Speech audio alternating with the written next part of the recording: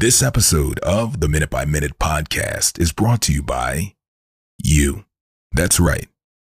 Thanks to you, in less than 90 days, this podcast is approaching 3,000 downloads worldwide.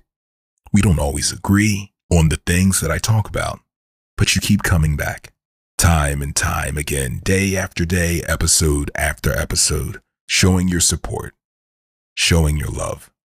And for that, I am so truly grateful. I thank you for your kindness. Enjoy the episode. Hey, let me just tell you something. Give him the game. Big Shock. Shock me give you that shock treatment. I'm just going to give you this game. Big Shocky. You still might have your biggest moment ahead of you. It's the Minute by Minute podcast because sometimes you just need a minute. True story. Most women, not all, but most women are emotionally disturbed. True story. Want to hear something else that's true? Guess who emotionally disturbed them? Yup, men. I know, guys, you're probably mad as right now that I'm saying this. Right? But it's true. Women are emotionally disturbed by us and the dumb things that we do and don't do. It's true.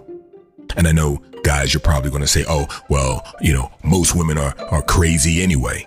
Okay, that's a fair enough point. But most things that we use to keep us warm in wintertime, kerosene, for example, is flammable. Things that we use to put in our car to get from point A to point B, gasoline, for example, is flammable.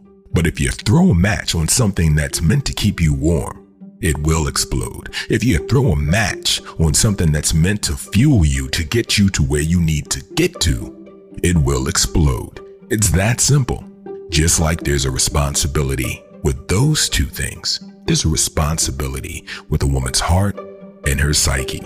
So the next time that you get in a fight with your wife, your girlfriend, significant other, whatever you want to call it, and you walk away saying, damn, she's emotionally disturbed. Ask yourself, how did she get that way? Keep buzzing.